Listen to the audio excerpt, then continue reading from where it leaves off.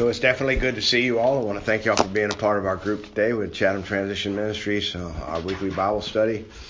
We're in the study of the life of Christ, and today we're going to finish up a worksheet that we started last week. We were talking about how Jesus commended John the Baptist. Does anybody remember what it said when we say that you commend somebody? What does it mean to commend somebody? To promote them? Yeah, to acknowledge them for what they've done. And so we'll kind of... to set them in place? In a sense, yeah, in a sense. So let's go ahead. We'll open with a word of prayer, and then we'll kind of quickly review the first part of that worksheet, and then we'll finish it up today. So, Father, thank you so much for this day. Thank you for this time that you've given us together. I thank you for the men and women in this room, their willingness to come and learn about you. And we also desperately need you. We need your truth. We need your love. We need your promises and your hope. We need your word. And so I just pray today that as we study your word, that you will open it up to our hearts and our minds and our lives. Help us to receive it, to believe it, and walk in it. In Christ's name we pray. Amen. So just a quick review. If you see paragraph 1 there, we read Luke 7 verses 24 through 27 and Matthew 11 verses 7 through 10. And we saw where Jesus addressed the crowd concerning John. And remember, John was what was John's title? What was he? John the Baptizer is one of his titles, but what was his role? What role did he play? Clear the way for Jesus. To clear the way for Jesus. He was a prophet, right? And what is a prophet? A prophet is someone who speaks for God. So often in the world that we live in today, when we think of prophets, we think about somebody who's going to come to you and tell you your future, right? And they prophesy over you and tell you what's going to happen in your life. God, be careful of anybody that comes up to you and says they want to speak something into your future, because the only person that truly knows the future is God himself. And he's given us his word so that we can know. What is the future? The future is that one day the sky's going to rip open, and he's going to come down and he's going to judge everybody, and the sheep are going to inherit heaven and the goats are going to inherit hell. That's the future for everybody. And just the day-to-day things, we are commanded by him to trust in him and not be anxious, and to just walk in his protection and in his love and in his goodness and in his truth. And so he's given us his word so that we can know him, so that we can know how to properly make decisions in our lives, right? And you don't need people coming and speaking prophecies over you. I just want to put in there, that's a really, really big deal, not to be anxious. It does happen where you're not, because I used to be anxious and worried about everything, and it took time for me, but I know that God's in control inside now. Right. And so after a bit of time, it's so much easier to handle things that come your way and not to worry. Yep. And if y'all remember a couple months ago, as we were going through the Sermon on the Mount with Jesus, that was one of the lessons he taught, right? Be anxious for nothing. God clothes the flowers in the field. He clothes the birds, and he provides food for the birds in the air. And are you not worth more than a bird or a flower, right? He's going to provide for his children. He's going to take care of us. And so we need to trust him. But this guy, John, was a prophet. And Jesus said he was more than a prophet. Now, what do we mean when we said, if y'all remember, what does it mean to say he was more than a prophet?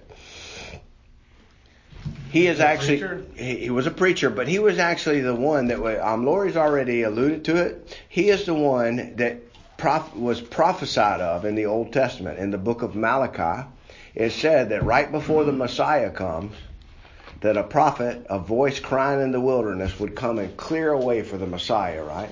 So when Jesus says that John the Baptist was more than a prophet, what does that mean? He is actually the voice in the wilderness crying out that the Messiah is here. And so we talked about how John did not go to the temple in Jerusalem. He went out into the wilderness. Remember, he went out into the wilderness. What's the difference in the wilderness and the temple? People in the temple wear nice clothes. They had all the refineries of Judaism surrounding them.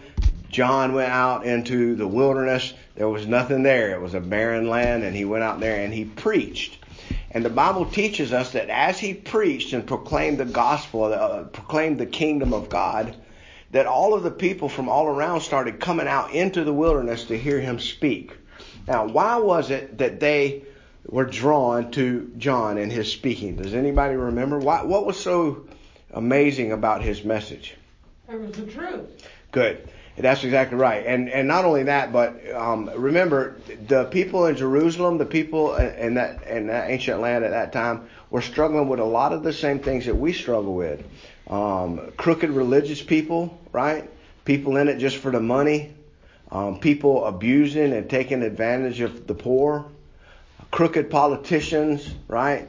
Crookedness going all around them. And so now here comes this guy out in the wilderness saying, repent, for the kingdom is at hand. And the people are attracted to that message because he was speaking a truth that they weren't getting. Well, what do I say to people that use John as an excuse not to go to church? I run by that quite often. What you mean, in other words, well, John was in the wilderness. He didn't need a building. Well, right. But the reality is this, that the Bible tells us to not forsake the assembling of ourselves together one another. In other words, we're commanded as Christians to encourage one another and meet together and build one another up in spirit and in truth. Which ended up happening with John because people came to him. Sure. And so that in our modern day, most of the time, the wilderness is actually in the Bible, the wilderness is actually a picture of testing, right? Remember, who went through the wilderness experience in the Old Testament? Does anybody remember? Who was it that went through the wilderness? They spent 40 years there. Moses and the Jews. Yeah, the chosen people of God. And so after God delivered them from Pharaoh, and remember the Passover lamb and the blood and how the Passover angel came and destroyed all the firstborn in the land. And what did Pharaoh say? Get out of here. You and your people leave. And they left there and they were baptized in the Red Sea. Remember, the sea split in half and they walked through the Red Sea on dry ground. And then that's a picture of our death and burial and resurrection with Christ. When they came out on the other side, they were a people that were free at last, right? They were free from Pharaoh and his bondage. But they've spent the next 40 years. It should have only taken them about 2.5 weeks to walk from Egypt to Israel. But what wound up happening is they spent the next 40 years in what was known as the wilderness experience. And what was the wilderness experience all about? It was about testing the children of God to see whether they were going to trust God or not. How did they do? Horrible. Yeah, they failed, right? They failed. Why did they fail? Because instead of trusting God's word, they focused on their circumstances. They focused on how hot it was, how bad the food was, how their old life was a lot more fun and better than this one, right? They focused on all of those things, and they lost sight of the fact that they were in God's hands and they needed to trust Him. So in the Bible, the wilderness is always a picture of testing. Remember Jesus, after John the Baptist baptized him, what happened to Jesus? He went and spent 40 days where? In the wilderness. Remember? And what was that wilderness experience about? It was 40 days and 40 nights. Yeah, and it was a testing. So the children of Israel spent 40 years in the wilderness. Faith. Right? Jesus spent 40 days in the wilderness. And what did the devil do to Jesus while he was in the wilderness? Did he spend 40 He tested him. Yeah, the devil tested Jesus. Now, the difference in the children of Israel and Jesus was what? What was the difference in their two wilderness experiences? Oh, goodness. What was the difference? How did the children of Israel do in their testing? They failed miserably. How did Jesus do? He overcame the devil. And how did he overcome the devil? Through the word of God, remember? What did Jesus keep saying to the devil? Right? It is written. It is written. It is written. It is written. And what's so funny is Jesus was quoting from the book of Deuteronomy. And the book of Deuteronomy was a book that was written to tell about what? About the wilderness experience. You see? So Jesus was referring back to Moses' writing when the children of Israel were going through the wilderness.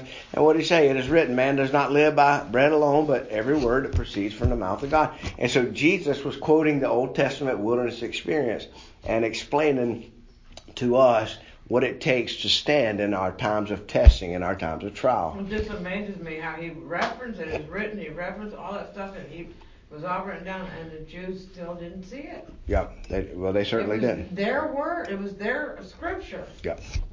So, if you see the end of that paragraph 1, it said he was more than a prophet. So who is he? Well, in Malachi 3:1, it tells us that he is the voice of the one crying in the wilderness, the one that says, prepare the way for the Lord. Now, the next thing that we talked about last week when we were together is Jesus made two statements. He said, number one, that there is none greater than John. And then he said the least in the kingdom is greater than he. And do y'all remember us talking about that? Right. What did we learn? Well, John, there was no one has had a greater role in the history of the church than John to proclaim that the Messiah was here. But the least in the kingdom is all of those who have received Christ, right? And it makes us greater. Why? Because we've seen the completion of the work of Messiah and we have believed. And there was also that reference that we spoke about the greatest and the least standing in was it Revelations? Waiting for Christ, waiting for the judgment? I don't remember us talking. That was Sunday. Yeah. We talked about that Sunday. Oh, okay. All right. Yeah. Yeah, I don't remember us talking about that. But So the greatest and the least were all in the same spot. They were all equal. They had all in common the knowledge of Christ. okay, so let's go ahead and jump down to paragraph 4. You see that 4? Yes. John is Elijah? ? Yeah. John is Elijah. Is he? Yes. Well, let's go back and look. Look at Malachi 4:5. What is that? How can he be two people? That's great. That's a great question. Malachi is the last book of the Old Testament. Last book in the Old Testament, just to the left of Matthew.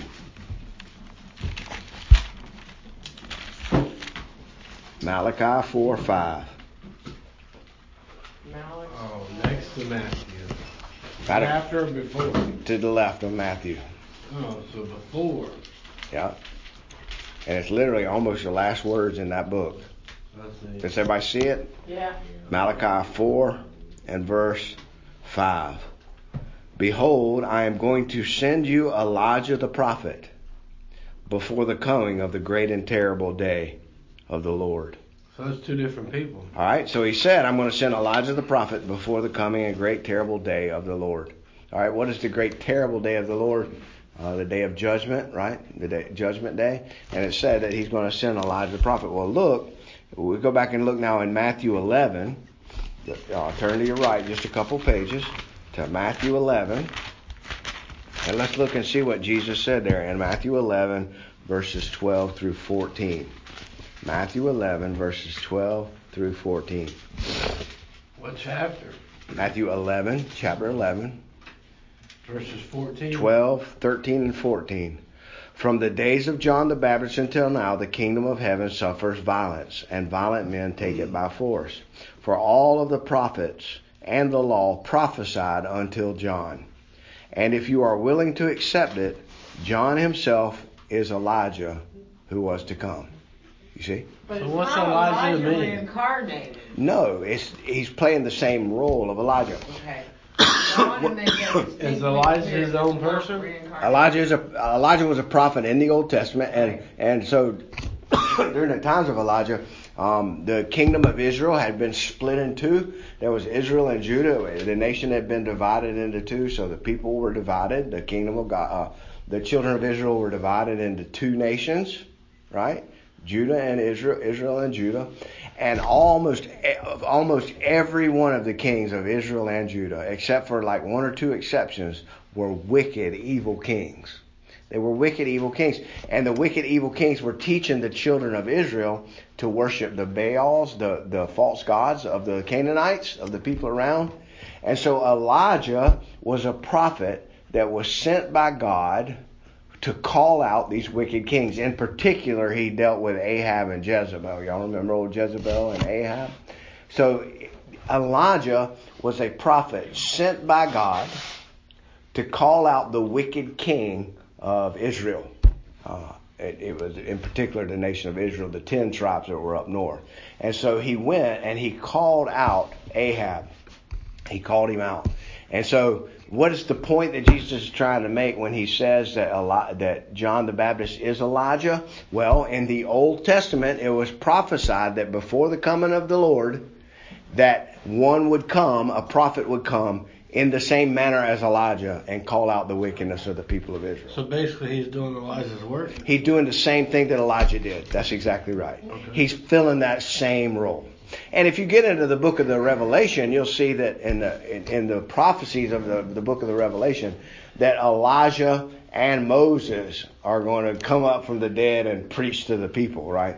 And the truth of the matter of that, what does it mean? It means that the prophets are going to come that are going to proclaim the kingdom of God and call out this wicked world. Moses represents what? The law of God. And so it's a picture. It's symbolism. The law and the faith. The law and the prophets. The law and the prophets. That's what the Old Testament is made up of. The law and the prophets, and of course the writings, which is the historical books. The 1st, 2nd Kings, 1st, 2nd Chronicles, 1st, 2nd Samuel. So the old. That's when the two come together. Yeah, and so when it talks about the law and the prophets, what it's talking about is in the entirety of God's word in the Old Testament. Matter of fact, we can look at that really quick if you want to. Turn with me over to the book of Luke. Luke chapter 24. Or actually, before you go to 24, go to Luke 16.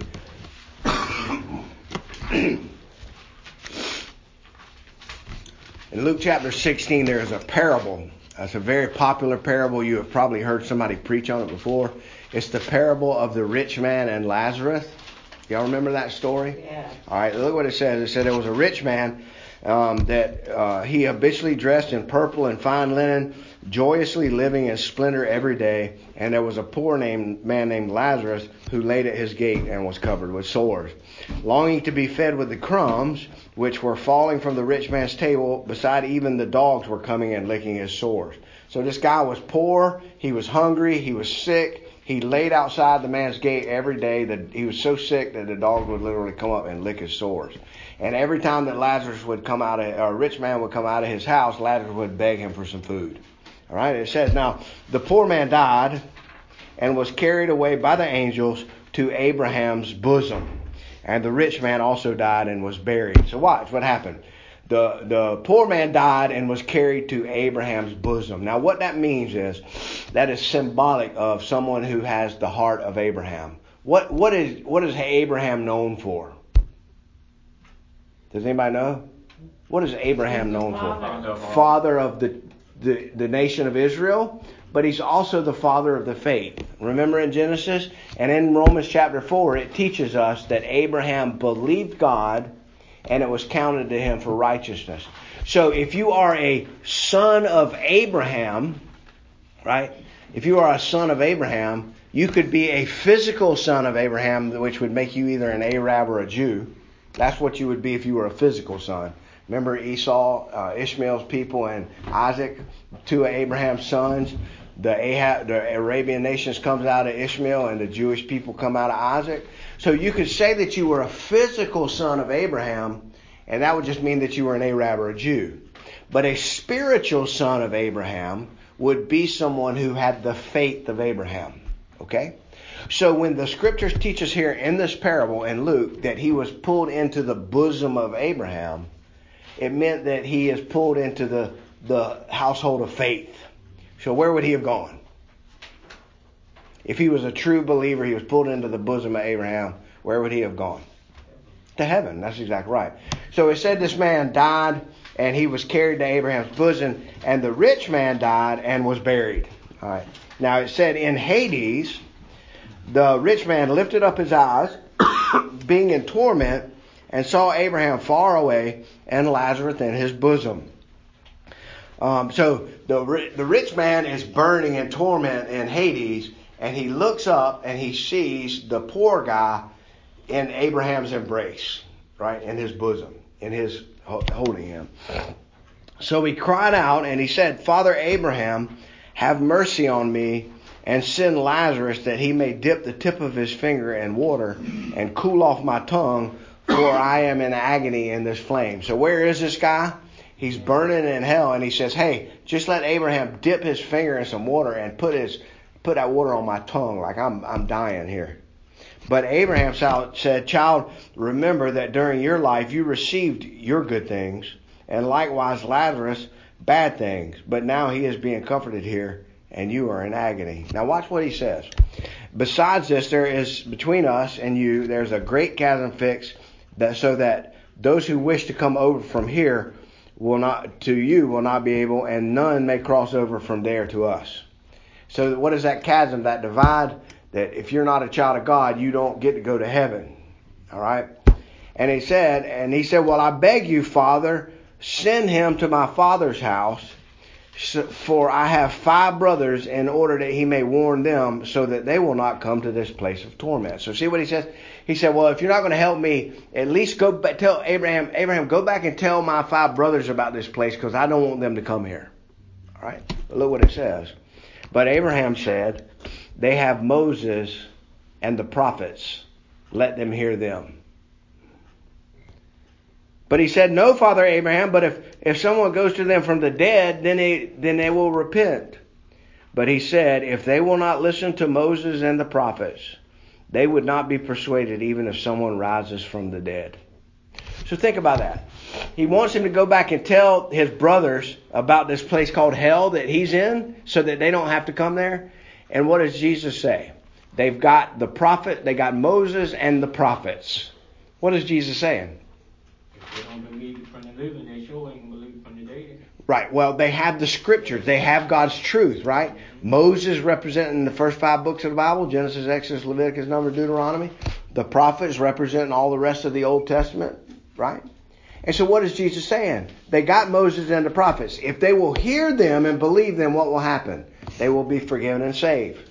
If they don't hear them, they will go to hell. You see? And he says, no. Go tell them about this place and they'll believe. And what did Jesus say? Even if someone was to come back from the dead and tell them about that place, they still wouldn't believe. If they won't listen to Moses and the prophets, they won't listen even if a dead man were to come back from the dead. Their ears are not opened by the Lord to hear. That's exactly right. Well, not only that, but remember, Jesus came back from the dead, didn't he? And people ran around and told all kind of people, he come back from the dead. And what did they say? They didn't believe. Now watch. Turn over a couple more pages to Luke chapter 24. Luke chapter 24. And in this page, in this verse, we're going to see where Jesus has rose from the dead. And there's these 2 men walking down the street. They're very sad because Jesus, their Savior, had died. And now they're left all alone. He didn't give them any of the promises they thought they were going to get. They thought they were going to inherit the kingdom of God. They thought that he was going to be the king and reign and rule. And now he's dead. And so look what it says. 24 where? 13. We'll start in verse 13. It says this. It says, and behold, 2 of them were going that very day to a village named Emmaus, which was about 7 miles from Jerusalem. And they were talking with each other and all these things which had taken place. While they were talking and discussing, Jesus himself approached and began to travel with them. But their eyes were prevented from recognizing him. All right? So they're very sad. They're walking down the street. They're talking about how Jesus had died on the cross and that all of the promise he had made, they've all been buried in a grave somewhere. Like they're sad, they're brokenhearted, right? And what happens? Jesus comes up and starts walking down the street with them. Now, how's he walking down the street with them? Because he's physically rose from the dead. All right, now look what it says. He said to them, what are these words that you were exchanging with one another as you're walking? And they stood still and looked sad. One of them, named Cleopas, answered and said to him, are you the only one visiting Jerusalem and unaware of the things which have happened here in these days? Now think about that. They're asking Jesus, are you the only person that don't know what's going on around here? Isn't that funny? He's really the only one that truly does know what's going on around here. Yeah.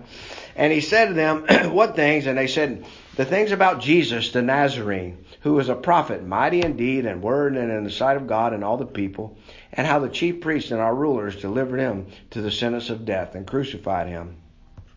But we were hoping that he was the one that was going to redeem Israel. Indeed, besides all this, it was the 3rd day since these things had happened.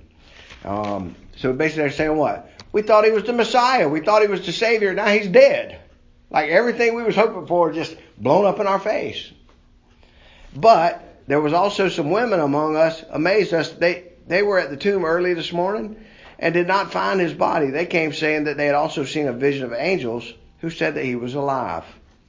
Some of those who were with us, went to the tomb and found it just exactly as the woman had said. But him they did not see. And he said to them, so now watch what Jesus replies to them. Oh, you foolish men, and slow of heart to believe all that the prophets have spoken. What's he saying? You don't believe because you're not hearing the prophets. Was it not necessary for the Christ to suffer these things and to enter into his glory? Now watch, verse 27, very important. Then, beginning with Moses and all the prophets, he explained to them the things concerning himself in the scripture. Now, that's very important. What is Jesus doing? He's going from Genesis to Malachi and explaining how all of the Old Testament scriptures are about him. You see? Now, why did he stop at Malachi? Why didn't he just go ahead and start teaching them about Matthew, Mark, Luke, and John, and Acts and Romans? Anybody know? Well, because it's going to be about 60 years before any of those books are written. Jesus is going to be dead, risen from the grave, ascended into heaven, and sitting at the right hand of the Father. And it's going to be about 30 more years before anybody writes any of the New Testament scriptures. So when Jesus was preaching the gospel message to these men, what was he using? The Old Testament. The Old Testament. That's amazing to think about it. And if you go through the New Testament and you read through it, you'll see over and over again where the apostles, as they're preaching the gospel of Jesus Christ, are constantly quoting the Old Testament. They're trying to show us that Jesus is the fulfilled promises of the Old Testament. So he said, beginning at Moses and with the prophets, he explained to them all the things concerning himself. Now look down at verse 36. It says, while they were telling these things, he stood in their midst and said to them. So what's happened is Jesus is going to make an appearance now in the upper room where his disciples are. But they were startled and frightened and thought that they had seen a spirit. And he said to them, why are you troubled and why do doubts arise in your heart? See my hands and my feet, that it is I myself. Touch me and see, for a spirit does not have flesh and blood, as you see that I have. And when he had said this, he showed them his hands and his feet. While they still could not believe, they could not believe because it was their joy and amazement. He said to them, do you have anything to eat? And they gave him a piece of broiled fish. He took it, ate it before them. Now he said to them, these are my words which I have spoken to you while I was still with you. All things which are written about me in the law of Moses and the prophets and the Psalms must be fulfilled. Then he opened their minds to understand the scripture. You see?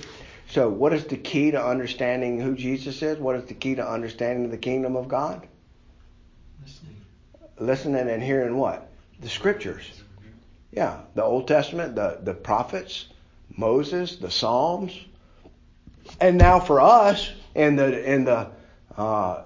this age, after the apostolic age, what do we now have? Matthew, Mark, and Luke, and John, Acts, Romans, Corinthians. We have the entire canon. We have everything. We have it all. So John the Baptist was preaching the coming Messiah. The apostles preached what? That he came, he died, he was buried, he rose again, he ascended into heaven, and now he's sitting at the right hand of the Father, and one day he'll come back to judge the quick and the dead. And so we have the whole picture. You see? And in reality, Lori always asks me this question. I hear her ask this all the time. And she say, it's just amazing to me that the Jewish people had all of those scriptures and they still didn't believe him. Right? She said that a lot. Well, the reality is we in the modern day have the entirety. We have the whole story. And yet we don't believe. You see how that works? Like and every one of us in this room, I don't care if you're a Christian or not, we still struggle with doubt in our life. We still have times where we don't believe. Why is that? Because we're trusting in sight instead of faith. We're trusting in the things we see instead of what we hear in his word. And so the reason he's given us his word is so that we can have faith, so that we can believe. All right, so let's go ahead and finish up. Look at for Luke 7, verse 29 to 30. Luke 7, verse 29 and 30. Right? This is very important. Today what we want to look at for the last 20 minutes of class here is the two reactions to the preaching of John the Baptist. The two reactions to the preaching or the ministry of John the Baptist. So look at verse 29 and 30. When all the people and the tax collectors heard this. This is Luke 7, 29 and 30. When all the people and the tax collectors heard this, they acknowledged God's justice, having been baptized with the baptism of John. But The Pharisees and the lawyers rejected God's purpose for themselves, not having been baptized by John. All right? So, John is preaching the gospel. Who are the two groups of people that are hearing him that we see in that passage? I'll see it. Look at verse 29. All the people and the tax collectors. Who is that?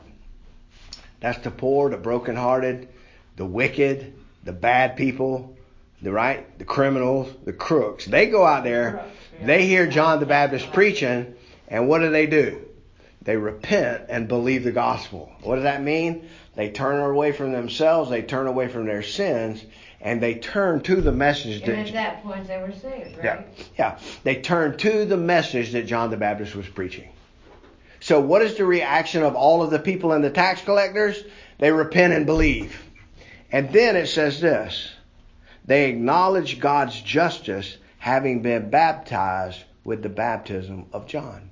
Now, what in the world does that mean? Having acknowledged God's justice. What does it mean to say, I acknowledge God's justice? What does that mean? I acknowledge that God is just. I acknowledge God's justice. For you and I as Christians, what is it that we truly deserve for our sins? Death. Death. The wages of sin is death and an eternal hell, don't we? And if we're true about who we really are on the inside, not when anybody's looking, but when it's just us, the reality is we know that we're sinners. We know that. We all know that. And if God were to give me what I deserve, then what would I get? Death and hell.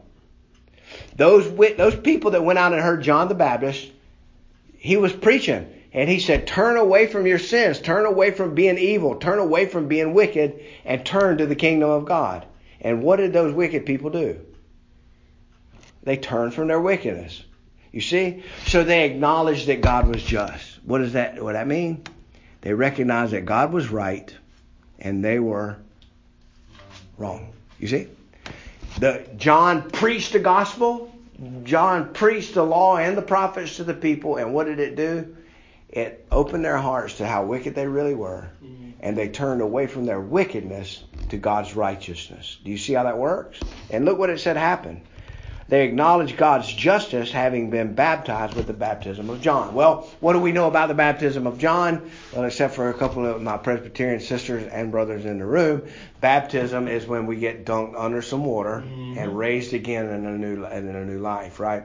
And so what baptism teaches us is baptism is symbolic, right? The real baptism that saves a person is when the Holy Spirit comes in and consumes that old wicked heart and rips it out of us and gives us a new heart and fills us with His Spirit. That's what the true baptism that saves a person is. It's called regeneration, right?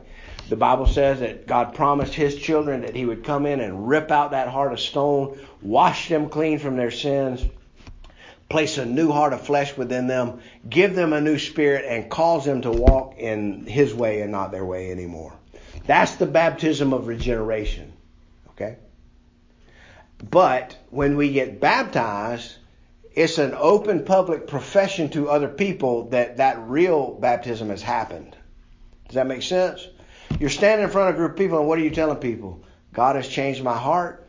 I've heard the gospel. I've turned away from sin itself, and I've turned to Christ and His work on the cross. And not only has He forgiven me and saved me, but He's made me a child of God. You see? And you're standing in front of a whole group of people when you say that. And then what do? They say, I baptize you, my brother, in the name, one name, of the Father, Son, and Holy Spirit. And what do? They dunk you under the water, and they say, buried with Him in His death, and raised again in His likeness, right? So it's a symbol of something that's happened inside of you. What's happening to you? You died to the old person that you used to be, and you're raised again in Christ. What did Jesus do on the cross? He died, they buried Him in a grave, and He rose again, right? What about the children of Israel in the wilderness? Remember what happened? That lamb died, and they spread the blood over their house, right? And then God delivered them, and they were baptized in the Red Sea. What does that mean? The Red Sea opened up, and they were submerged into it. And when they came out on the other side of the Red Sea, who were they? They were the redeemed children of Israel, you see? And so it's all a picture of what He's done in our life. And so when it says they acknowledge God's justice and were baptized by John, what they're saying is John's preaching was right, and that I have all the need in the world to die to who I used to be and be buried and raised again and washed clean in Christ. You see? So, if somebody who didn't believe went down to John the Baptist and he dunked them in the water and they came out of the water, would they be a regenerate Christian? Born again believer? If they didn't believe and he dunked them in the water? No, they'd just be wet. That's it. They would be the same wet sinner. They would just be a wet sinner. Yeah, they'd still be the same person. But if God has changed their heart and they are buried with Him and raised again, they have proclaimed something that's really taking place inside of them. Now, can somebody have that work taking place inside of them and never be baptized in water? Yes. Yeah, the thief on the cross was what we talked about last week as our example. The thief on the cross had a change of heart. What did Jesus say? Today you will be with me in paradise. Like when you die today, you're going to be with me in paradise. And they had no chance to baptize him because he was hanging on the cross dying.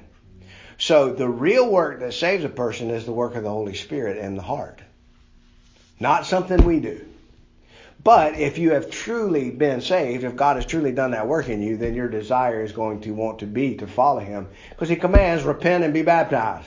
Right? That's a part of the command. Go and be baptized. And so these people acknowledge the justice of God having been baptized with the baptism of John. So you know what? You see what it means when it says they acknowledge the justice of God? They're saying God is right and I am wrong.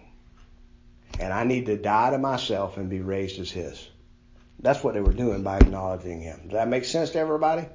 All right, so that's one group of people. Who was that group of people? All of the sinners and all of the tax collectors, the rough crowd. They went out and heard this message of hope and forgiveness and redemption, and what did they do? They received it, they believed it, they accepted it, they were baptized. But look at the next verse, 30. But the Pharisees and the lawyers rejected God's purpose for them, not having been baptized by John. They wouldn't go and get baptized. Why would they not go get baptized? Why wouldn't they let John baptize them? They didn't believe him. They didn't believe John. They didn't believe him. Not only that, they were circumcised. I'm a circumcised Jew. What do I need that kind of work for? I'm already better than half of those people over there. Look how wicked they are. I'm good. I'm a Pharisee. I know the Old Testament backwards and forwards. Right? I'm religious. I go to church. I go to the temple every week. I tithe. I look at all I do. Who are they focused on? Themselves. And what the first crowd did was turned away from self and turned to God. This crowd turned away from God and turned to self. You see the difference in those two reactions? So, they would not be baptized. Why? Because they were already clean. In their own eyes, they were clean enough. They didn't need that kind of nonsense. That wasn't something we do at the temple. Why should I come out here in the middle of this desert out here and do it? That's silly. So they rejected God's purpose for their life. All right, we got a couple more minutes left. Let's look at Matthew chapter 11. We'll go back over to Matthew. This is the same account. It's just from a different writer. So Matthew chapter 11, that's just to your left of where we were. Matthew 11 and verse 15. Now, we talked about this a little last week. I just want to test you to see if you still remember what we were saying. Look at that verse. Everybody there? Matthew 11, verse 15. There, found it, Lord? Mm-hmm. All right. He who has ears to hear, let him hear. He who has ears to hear, let him hear. And we talked about this last week. I don't know anybody that don't have ears. I did know one lady one time that didn't have the ear lobe. She just had a hole in the side of her head. Right? But she still had an ear. Like she could still hear. So what is the point Jesus is trying to make? Everybody can hear unless you're deaf, right? What is he saying? If you have ears, let him hear. What he's saying is that the only way that somebody is going to become a believer, The only way that somebody is truly going to believe in God is if they hear his message.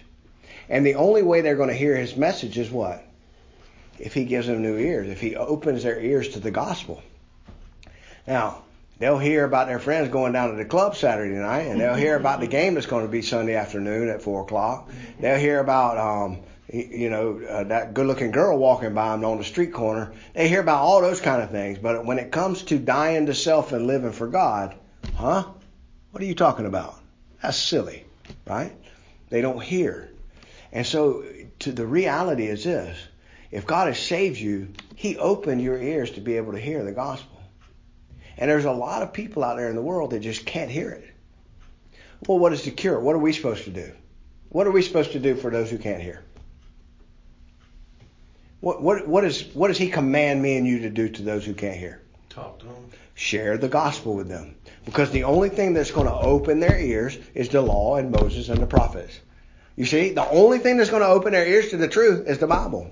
So you can sit around with somebody and argue with them and try to convince them based on a cosmological argument telling them that the sun and the moon and stars were created by God. Like you can claim all of the evidence you want. You can say, oh, we got all these artifacts from ancient Israel and la la la, and you can try to convince them of anything. You can try like a lawyer to convince somebody that they're wrong and you're right. But unless God is working in their heart, they're not going to hear it. Mm-hmm. And the truth of the matter is, the only thing that will open their heart to hear it is the Word of God. So when he says, let he who has ears, let him hear. Right? How many of y'all remember that little song we used to sing in Sunday school when we was kids? Oh, be careful, little ears, what you hear. Yeah. Oh, be careful, little ears, what you hear. 'Cause the Father up above is looking down in love. Oh, be careful, little ears, what you hear. You don't be careful. Be careful, little eyes, what you see. Oh, be careful, little eyes, what you see. 'Cause the Father up above is looking down in love. Oh, be careful, little eyes, what you see. And it teaches kids to be careful of what. Right. Yeah. So what do we need to do? We need to share the truth with people because it's that truth that opens their ears to it. And what you'll find out is the very people that are hardened to the message of God don't want anything to do with the Bible. Right. What they'll say is, how do you know that that's real? It was written by a bunch of men and it's been retranslated and retranslated over thousands of years. How do you even know it's real? Well, what's the matter? They don't have ears to hear it. And the only way that they will ever get ears to hear it is by hearing it. Then you receive the heart to know it. Yeah, amen. All right. Now, so let's kind of wind down here. Jesus, look in Matthew 11, verse 16 to 19. So, we've just talked about the two reactions to the gospel message, to the kingdom message that John was proclaiming. What were the two reactions? One received, one rejected. All right, so look what Jesus is going to say. How shall I compare this generation? It is like children sitting in the market who call out to the other children and say, oh, we played the flute for you, and you didn't dance. And we sang a dirge, and you did not cry. For John came neither eating or drinking, and they said he has a demon. Now, what was John doing wrong? Nothing. He wasn't eating or drinking or cussing or sleeping around with women. He was out in the middle of the desert. What was he eating? Honey and locusts, right? And wearing a camel skin suit, right? You can't find that at the local haberdashery, right? You're not going to find a camel skin suit there. He just had old and tied with a leather belt, right? He was out there like Fred Flintstone, out there in the middle of the desert preaching. Didn't have on a fancy three-piece suit or a prophet or priest garb. He was out there just in plain clothes preaching the gospel message to these people. And it said, and the ones that rejected him, they went out there and said, that guy's demon possessed. He's a wackadoo. Right? That's exactly what they said. Well, they probably didn't use the word wackadoo back then. Wackadoo didn't come along till like a little while later. But you understand, what did they do? They couldn't hear him. He sounded like a flaming idiot to them. Why? Because they were so entrenched in their religion and their Judaism that they lost sight of what Judaism all pointed to. What did all of those sacrifices and offerings point to? The one sacrifice of Christ on the cross, right? What did all of those prophets point to? They all pointed to Jesus. And so all of that religion and all of that ritual they had was given to them so that they could know God. And yet instead of it helping them to know God, It literally blinded them to him. That's terrifying. We have the same thing today. You'll have people in your churches today that think that they're going to heaven one day just because they're a member of a church. Just because for the last 25 or 30 years they've been going every week, checking the box at Sunday school, making all the dinners, all the conferences, singing all the songs, singing in the choir, donating money. They think that they're going to heaven because of what they do. You see, they're caught up in their religion. And so he says, this man had a demon. Now, the Son of Man, who is the Son of Man? Jesus. He came eating and drinking. Right? What does that mean? Remember he went to the Pharisees' house? He went to Zacchaeus' house, the tax collectors. They had a big party there. And he hangs around with drunkards and prostitutes. Now, Jesus is not a drunkard or a prostitute. But he hangs around with those folks. Why does he hang around with those folks? Because they're the sinners. Those are the ones that need him. Those are the ones that are attracted to him, you see. And he said, now, he comes, the Son of Man comes, and you say that he's nothing but a drunkard and a friend of wicked tax collectors and sinners. What they're saying, how I took it is, no matter what they do, it's never good enough. That's exactly right. John's being possessed, and because he's eating, and he's right. It's never good enough. Good. It's happening right now today. And one of the main points in Scripture is this. Those that don't have ears to hear, no matter what it was that God sends to them to help them to believe, they are going to reject it. They're going to reject it. All right, let's finish. We got one more little thing to do, and then we'll be done. All right. Now, look at verse 7. Yeah, because we didn't start till 10 minutes late. All right, so I'm going to steal Yeah, but I have to have them back into their class. All right, I'm going to steal two more minutes from you, and we'll be done. All right, 2 more minutes. Only 2. All right. I have to have Look at number 7. Or I'll lose my guy. Wisdom is justified by her children. And that's Luke 7:35. And look at B. Wisdom is justified by her deeds. Y'all help me figure Where's these. that at? Number 7 in the bottom of your worksheet that I have. Luke 7, chapter 35. Gotcha. All right. Wisdom is justified by her children. So, if wisdom has children, what kind of children are they? Smart. Wise. Not smart, wise. Remember the difference in wisdom and knowledge. Knowledge is what you know. Wisdom is the ability to apply your knowledge. All right. There's a lot of people out there that know a lot, but they couldn't pour water out of a boot if the directions were on the bottom of it, right? Right. So you got to have wisdom. You got to be able to know what to do with the knowledge you have. And so what he says is wisdom is justified by her children. Justified means to be declared right. You see? So if a person is a child of wisdom, how are they going to act? They're going to be wise. And they're going to show that wisdom is the right way. So in our lesson today, who are the children that justified wisdom? Who are the ones that showed themselves to be wise? In our lesson that we learned today. The tax collectors. The wicked people who heard the message of God and turned from sin and self and turned to Christ. Good. Then that last statement says wisdom is justified by her deeds. Wisdom is justified by her deeds. All right? What does that mean? If you are a wise person, you will act with wisdom. Wise. According to it right. as well. If you're a child of wisdom, then you're going to act like your parents. If you are wise, you will be justified by your wise acts. So if you truly have wisdom within you, how are you going to act? Yeah, it's not what you say, it's what you do. That's exactly right. You're going to be a wise person. Wisdom is justified by her deeds. Watch what you do rather than That's exactly right. And so in the story, what Jesus is trying to show us is look at those Pharisees, look at that religious group. They know the scriptures and they know it backwards and forwards, but yet when it came to wisdom. Pharisees. Yeah. All right, let's close with a quick word of prayer. We'll be done. Father, thank you for this day. Thank you for this time together. Thank you for the group here. And I pray that we will all be able to walk in wisdom, to be known by the fact that you are God and we are not, to be known by the fact that you have forgiven us and saved us, and to be known by the fact that we have a hope that this world can never give us. Help us to live in that hope and help us to share that hope with others. In Christ's name we pray. Amen.